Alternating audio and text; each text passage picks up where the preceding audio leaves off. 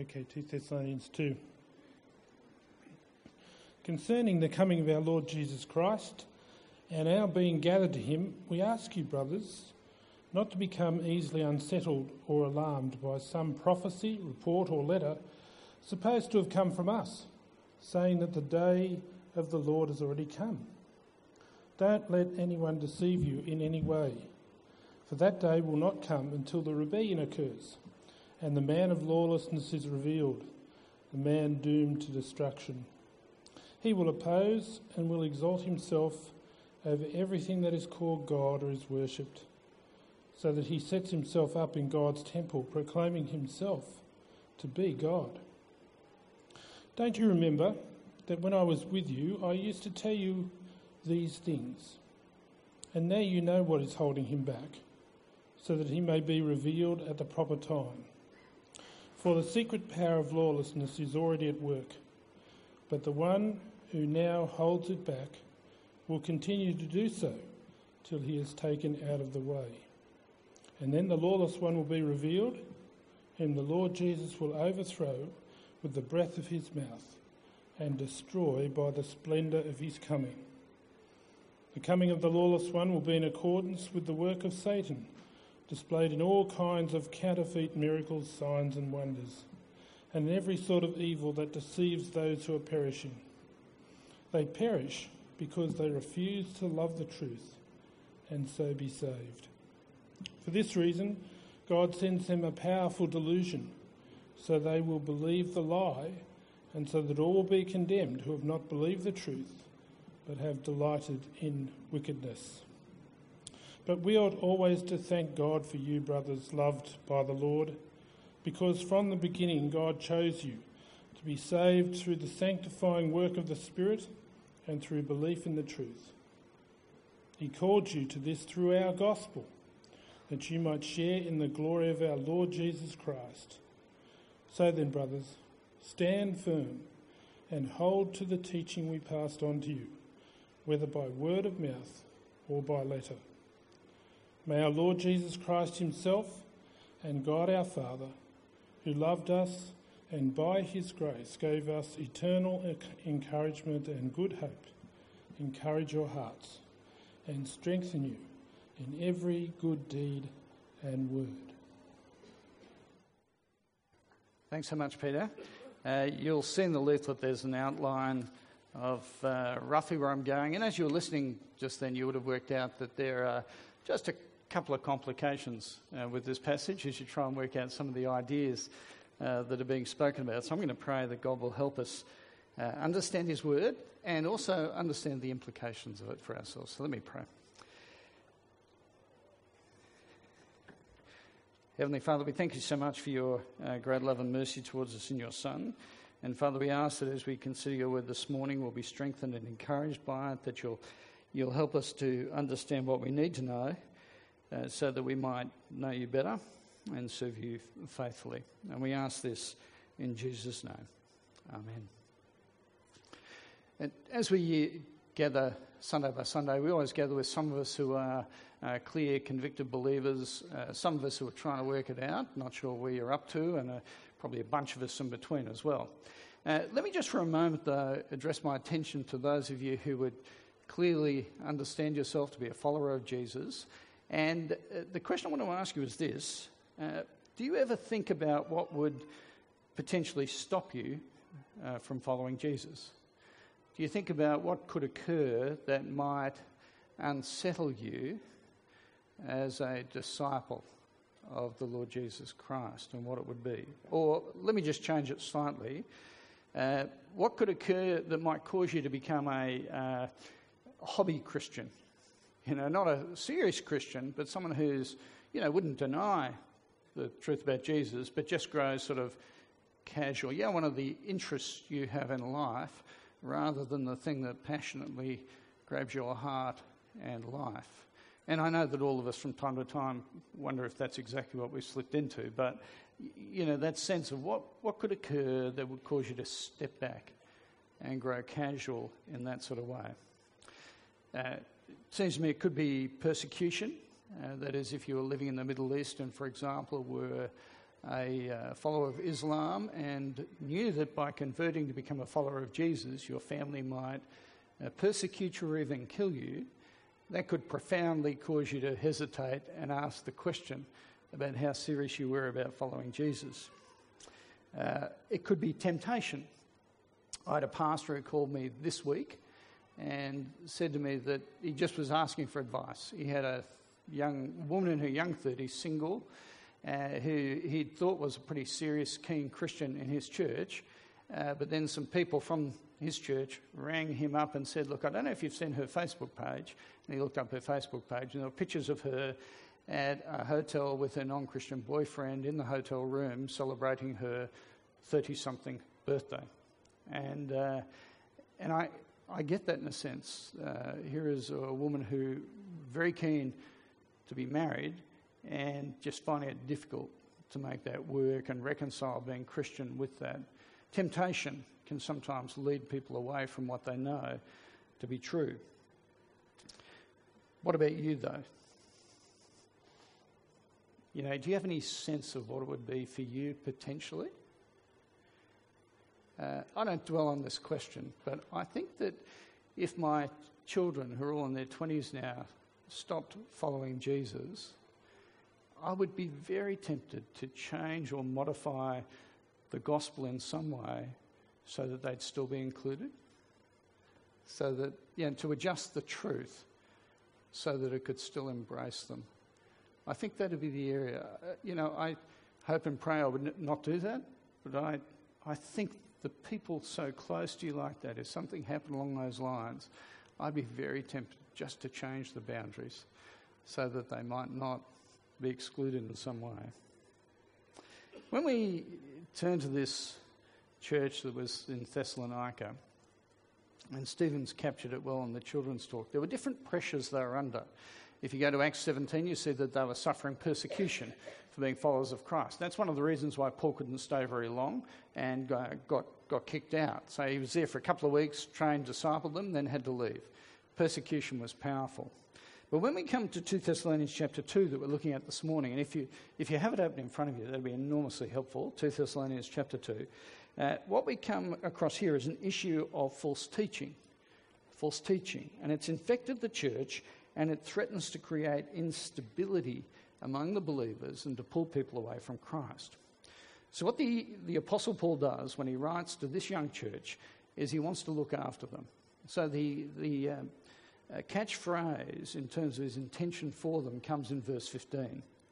So then, brothers, stand firm and hold to the teachings that we passed on to you. Stand firm, hold to the teachings that we passed on to you.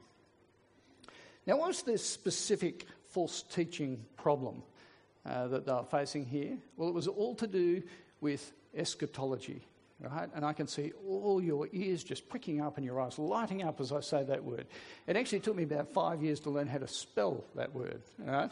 So eschatology. All we're talking about here is the end times, or it's to do with the return of Jesus to this world and the way God will wind up the history of this planet and the sequencing of the events around what will happen when Jesus returns. That's really all we're talking about. Jesus' return and what happens in association with it. It's a big theme. It's a big issue throughout both these letters to this church. If you've got your Bibles there, turn back to 1 Thessalonians. And in chapter 1 of 1 Thessalonians, verses 9 and 10, Paul, as he's introducing himself to this church, he says to them, he captures who they are and how they've gone. He says, you turn to God from idols to serve the living and true God and to wait for his Son from heaven.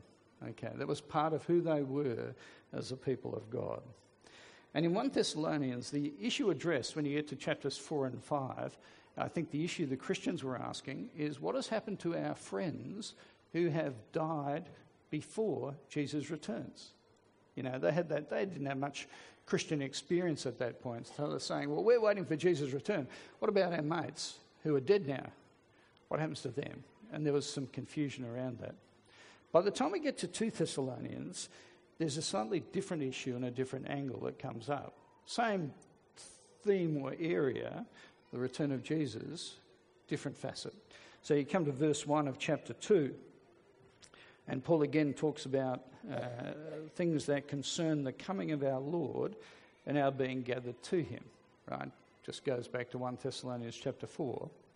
Then he goes in verse 2 and says that there are some who are saying that the day of the Lord has already come.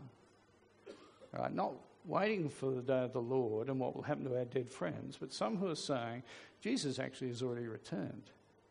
It's happened sometime in the past, not the future. So what does that mean? And then Paul goes on in verse 3 and says, don't let anyone deceive you.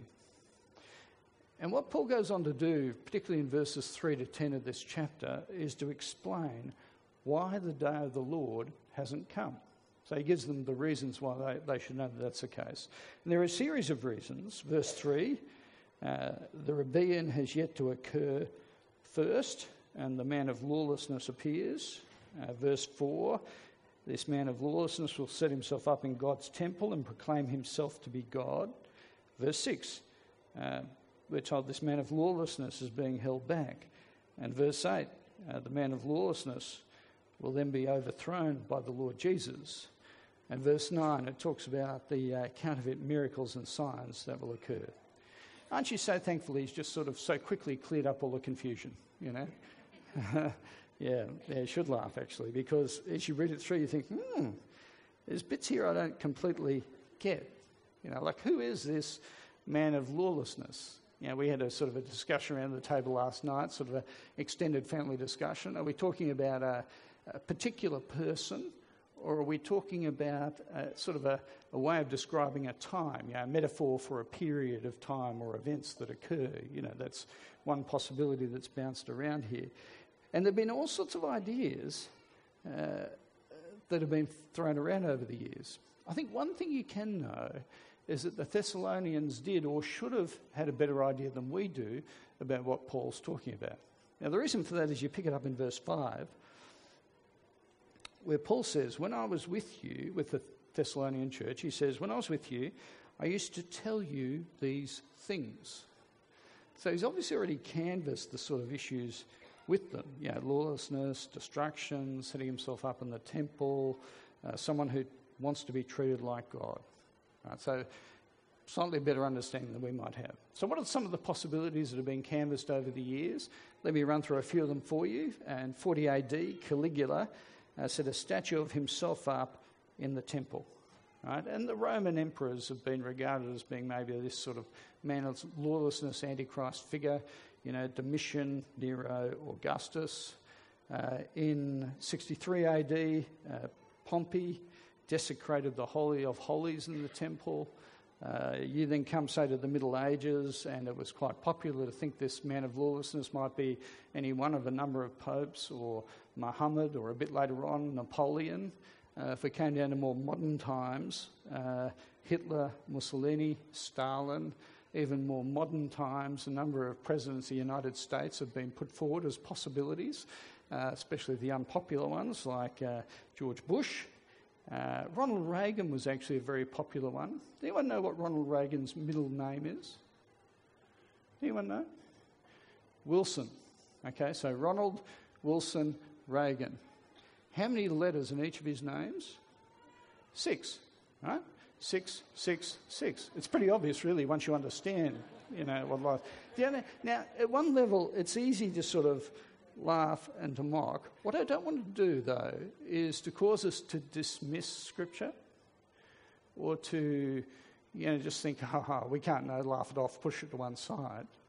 Because the teaching here is actually profoundly important. And while the details might be slightly unclear to us, the essential character of the teaching of this part of the Bible is extremely clear. It's very clear. That is, that Jesus returned, which Paul says very clearly has not happened yet. There will be judgment. The day of the Lord will bring a day when we all face accountability before our great God. Those who are dead, going back to 1 Thessalonians chapter 4, they will be raised to life with Christ when he comes in his return. And again, they will join us. the followers of the Lord Jesus Christ will be gathered together. We also know from other parts of the Bible that when Jesus returns, creation will be set free from its bondage to decay. The reality is the struggles that we face in this world will be ended when Jesus returns. They're all sort of markers of the reality of the return of the Lord Jesus Christ.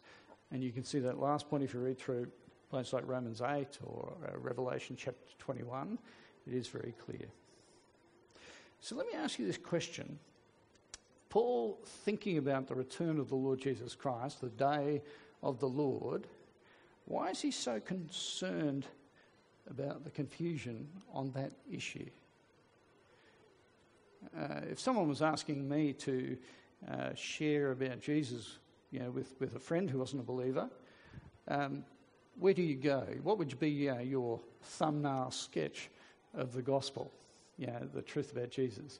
You'd certainly have elements in it like Jesus' death for sin and his resurrection to life. Would you talk about the return of the Lord Jesus? Would you talk about God as creator? What are the essentials, the critical things for someone to believe as an ongoing follower? Paul clearly thinks this issue of the return of Jesus is really, really important.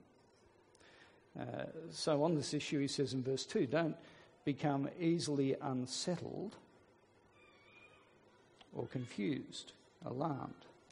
Verse 3, don't let anyone deceive you in any way. See, Paul is saying that this truth about Jesus' return is not a trivial pursuit truth. There's some bits of truth that don't matter too much. Stephen was saying, whether you meet in a wonderful gym like this or a cold stone church building with, that's a matter of indifference, right? And so it is. I was reading the Guinness World Book of Records. Now, there is a world record for the most number of live worms to be eaten in 30 seconds. Right? The man who won this record achieved it in 1998. Okay, his name was Mark Hogg. Slightly unfortunate, really. And he swallowed 62 worms in 30 seconds, right? Live worms. Now, the point I'm making there is who cares, about the stupid things that people sometimes do. It's irrelevant, trivial pursuit truth. It may be handy for an extreme fact you need it. So just thank me if you ever do use it, But it's not terribly useful. But this stuff about the return of Jesus is critically important. And Paul doesn't want them to get conned. And he says that there are consequences if you don't believe it, to do with salvation. Verse 10. He says people will perish or be judged because they refuse to love the truth and be saved. And that's in the context of talking about the return of Jesus. Or verse 12. All be condemned who've not believed the truth. See, Paul is saying this is vitally important. And he also goes on to say it's not just a truth that shapes your understanding of what's happening. It also shapes your behaviour. So he links the truth to the way in which we live. That is, false teaching leads to a rejection of God, which leads to false behaviour. Look at verse 12 with me. Notice he says there, all will be condemned who have not believed the truth, but have delighted in wickedness. Now, that's an interesting contrast, isn't it? Because I would normally think it would be expressed something like this. All be condemned who have not believed the truth, but have believed the lie. He doesn't talk about believing the lie. He equates the fact that not believing the truth leads to life of wickedness. You see, a life that rejects God by the way in which we live. It's a fascinating way in which he develops it. Godless behaviour. Now, not believing the truth, at one level that could be related to any core teaching matter, the death of Jesus, the resurrection of Jesus, and we hear the return of Jesus. There are some key things that Christians do need to believe, that are essential. But let me focus for a few moments just sticking with this wrong teaching about the return of Jesus and why it's so dangerous. Okay, let me just explore that for a few moments with you. There's people that I come across pretty regularly, for example, in the Adelaide context, who would regard themselves as being Christians, but who don't take the Bible particularly seriously. They are what you would, if you were trying to label them, they're liberal in their thinking about the Bible. So they think that the Bible might contain some good ideas about God or some words that are accurate about who God is, but it's up to us to actually exercise our judgment as to which ones they are. And that also flows for the implications about how in which we live. So these people would generally reject any notion of Jesus returning to this world and any idea of judgment. And when it comes to the afterlife, they'd say, well, the jury's out. That would be the sort of approach they would take. Now, what is the consequence of that sort of thinking, that sort of belief framework? Let me tell you what I observed to be some of the consequences. Life then becomes all about here and now. So often people who have that sort of theological framework are preoccupied with issues to do with the environment. See, because the world is all you've got. They've actually dismissed any idea of Jesus' return and the new creation being brought in by God at that time. It's up to them to actually establish the new creation at this particular point in time. Life is to do with being kind to people. Essentially, people are good. There is no sin, there is no judgment, there is no heaven, there is no hell, and there is no accountability before God, and therefore it's up to us to have self-determined morality. That's the sort of implication of what's being taught. Just do what's right for me. Now, there are some positive aspects to liberal theology in terms of it's not wrong to care for the environment. I think that we can see that from any framework of the Bible, we are entrusted by God to care for what He's created. We superintend it. I think it's actually good to want to do mercy to people around you. So, they're good consequences of this sort of framework.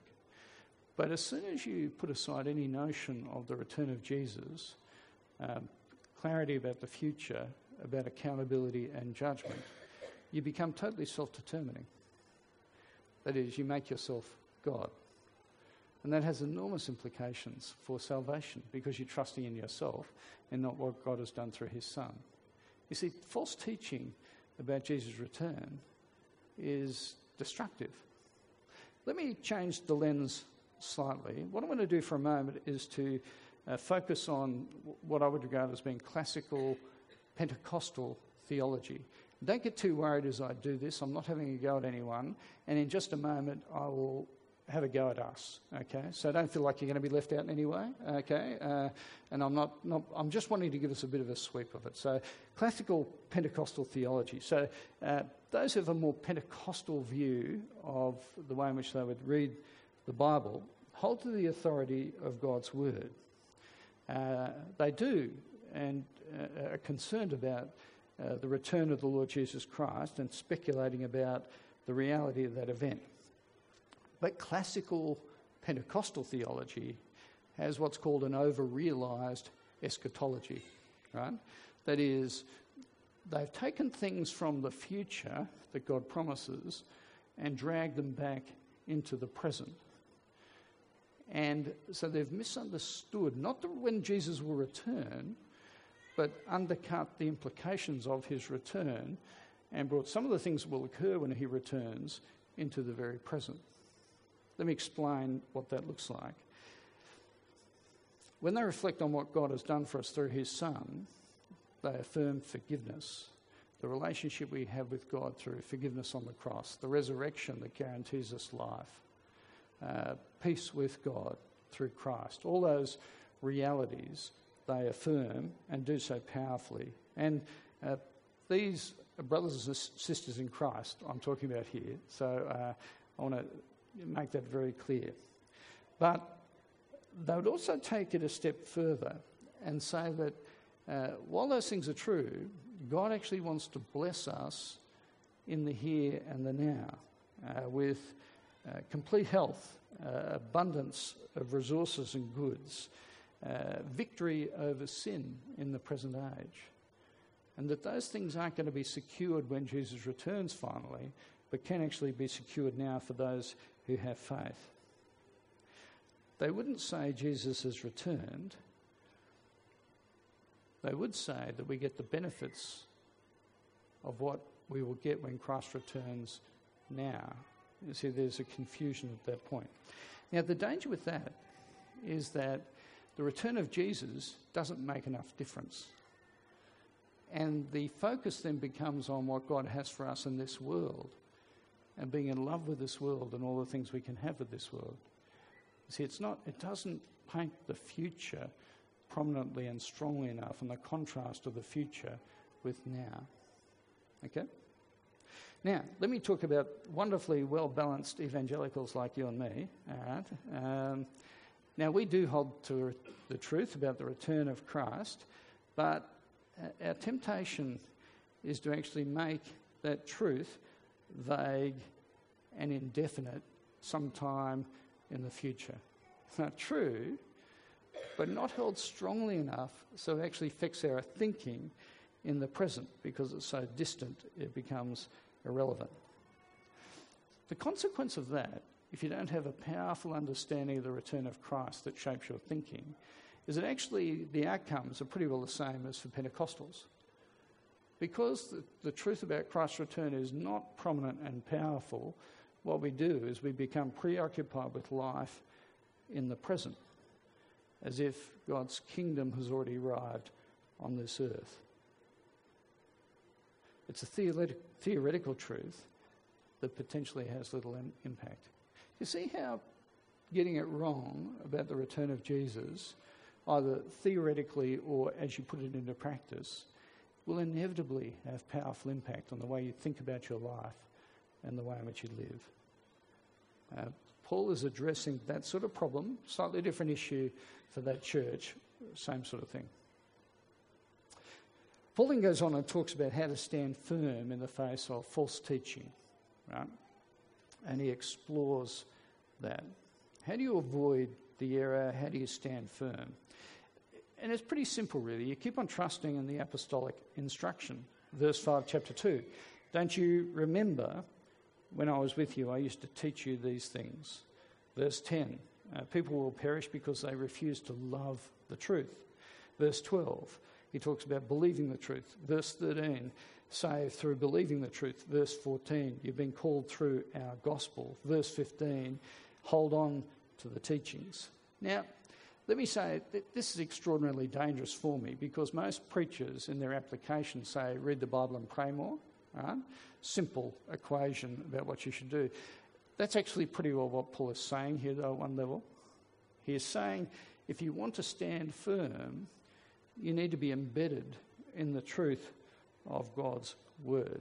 And my observation over the years is, and I've observed, in 30 years of full-time gospel work, people slipping away from Christ, I cannot remember a single person who has slipped away when they have been regularly reading God's word and praying. I just can't remember that being the case. So I want to suggest to you that if you want to stand firm, you need to keep standing firm in the scriptures that are the word of God to us about truth and reality. And I want to encourage you to keep thinking about that. But I want you to note especially where Paul goes to encourage Christians to stand firm. Because again, it's probably not exactly where I would have gone. Verses 13 and 14. Notice what he says there. From the beginning, God chose you to be saved through the sanctifying work of the Spirit and through belief in the truth. He called you to this through our gospel that you might share in the glory of our Lord Jesus Christ. What he says, if you want to stand firm, is you need to believe that God has elected you from the beginning. He has chosen you to be his. Now, normally when I raise that sort of issue in Christian circles, I just get into a big debate, about who chooses who and, how does this work and how can it be fair if God chooses us from the beginning, and all that sort of thing. But notice we're taught it here as a point of assurance and encouragement, strengthening. And you can see why, can't you? Because when you're under assault, when you're wobbly, you could rely on yourself. But I tell you, it's much smarter to trust in God, the God who by his grace and mercy and power secures your salvation with him. And Paul says, I know as I observe you, young Christians in Thessalonica, that God has called you to himself. I see the evidence of it in your trust in Jesus, the way you're working that out. He says, don't forget what God has done for you and to keep relying upon him as you do that. That's his encouragement. He's made you his. He has secured you for all eternity. And that's always where we need to focus when we're under pressure, on the greatness of God and his salvation. Friends, this is a chapter and a letter that encourages us to maintain focus in the last days. Verse 15 of chapter 2, so then, brothers, stand firm. Hold on to the teachings we passed on to you. A while ago, Sue and I were talking about Bible reading. We tend to read our Bibles in the morning, often sort of separately, and pray and then talk about what we're reading. And Sue was saying, I don't know if we teach enough on the return of Jesus. Now, when Sue was using we, it was the royal we. You understand how that works. That is, when she says we teaching, Sue doesn't teach that much up front, as you probably know, and I have a much greater responsibility for what we teach on. So when Sue said, we don't teach enough about the return of Jesus, she was saying, you don't make this a high enough priority. Now, as I reflected, I think she's probably right. I'm not sure that we as evangelical Christians do dwell enough on the importance of the return of Jesus and the way in which that should shape our thinking.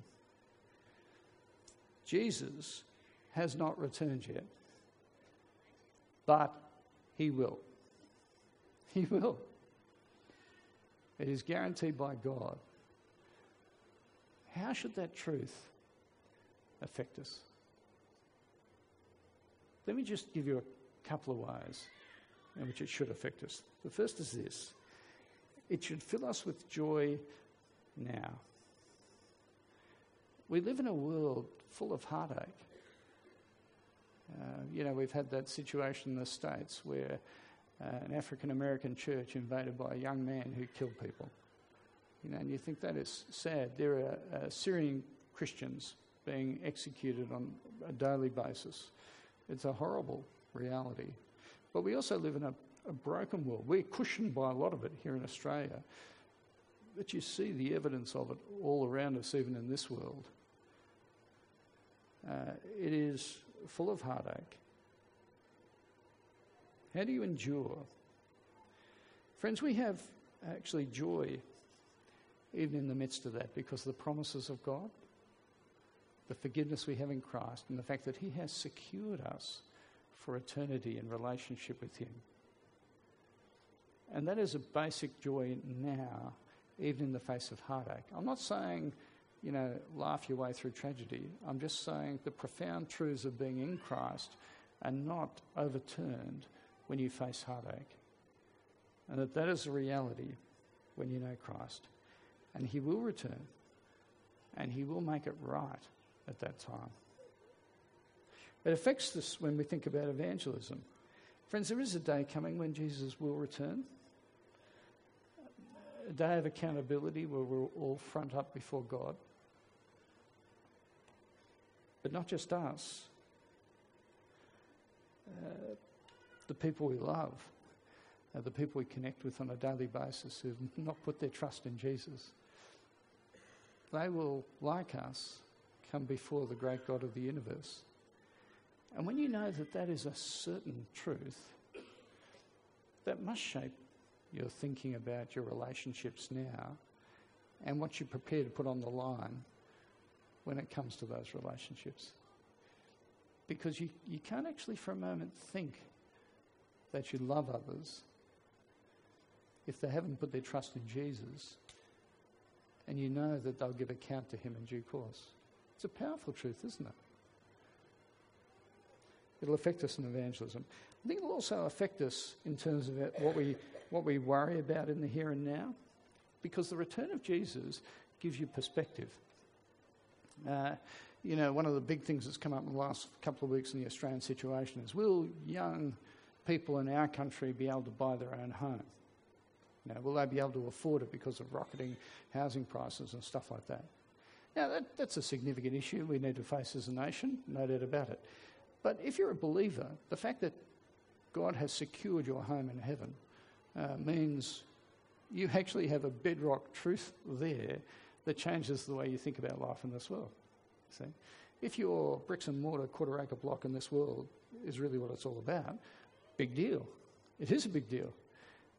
If you know that you've been secured in Christ for all eternity and he has prepared a dwelling place for you, it's not such a big deal. And isn't it the case for all the worries and cares that we have in every area? That by knowing what God has promised for us, that will be ushered in with the return of Christ, it gives you perspective. I'm not saying it removes the worries or the concerns or the cares. We're not unrealistic in thinking they've been dealt with at this point. They're still there, but they're put into a perspective that helps us to see them overshadowed by the reality of what God has promised us. And it means you can actually live in this world with a level of ease, trusting in the one who rules the world and has guaranteed your future. There's enormous comfort and strength with knowing that's the case. Whether it's to do with your finances or your health, whether it's to do with death and the reality of that, your thinking about that is shaped by the promises of God. So let me ask you, do you think you think enough about the return of Jesus? Think enough about that? I don't normally give people any homework from sermons. Normally people don't do it. That's the main reason I don't do it. But I'm going to give it a shot, and I'll ask you whether you actually did your homework when we get back next Sunday, which may mean, Stephen, that only about 10% of people turn up. But just put that aside for one moment. Okay, the homework is this. This coming week, I'd love you to maybe 3 or 4 times this week, when you pull out your Bible, to try and find passages that talk about the return of the Lord Jesus Christ or the age to come. Just to read it, think about what it's teaching you in the context where it comes up, and to then take some time just to pray and to reflect on the implications of that for you. Just to think about how that reality that is guaranteed changes the way you think about your life and your relationships, what you own, your plans, your ambitions, whatever it might be. Right? So 3 or 4 times this week, I'd love you to have a go at doing that. Right?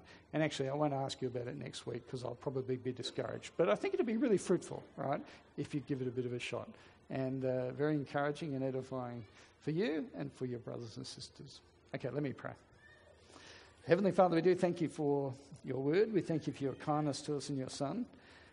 Father, we thank you that even though there are complexities about this passage that we don't fully understand, thank you that the essential message of it is clear. You want us to be trusting in the apostolic teaching, the scriptures that we have received. You are wanting us to keep remembering the fact that Jesus will return to this world and the vast implications of that, and not to live as though he won't, or it's already happened, or it's an irrelevance. Father, we pray that you'll help us to be people who dwell with faithfulness on you and on your promises, and to have that perspective that shapes our fruitfulness and faithfulness to you as we live our lives day by day. Help us to encourage each other in these things. And we pray it in the name of the Lord Jesus Christ. Amen.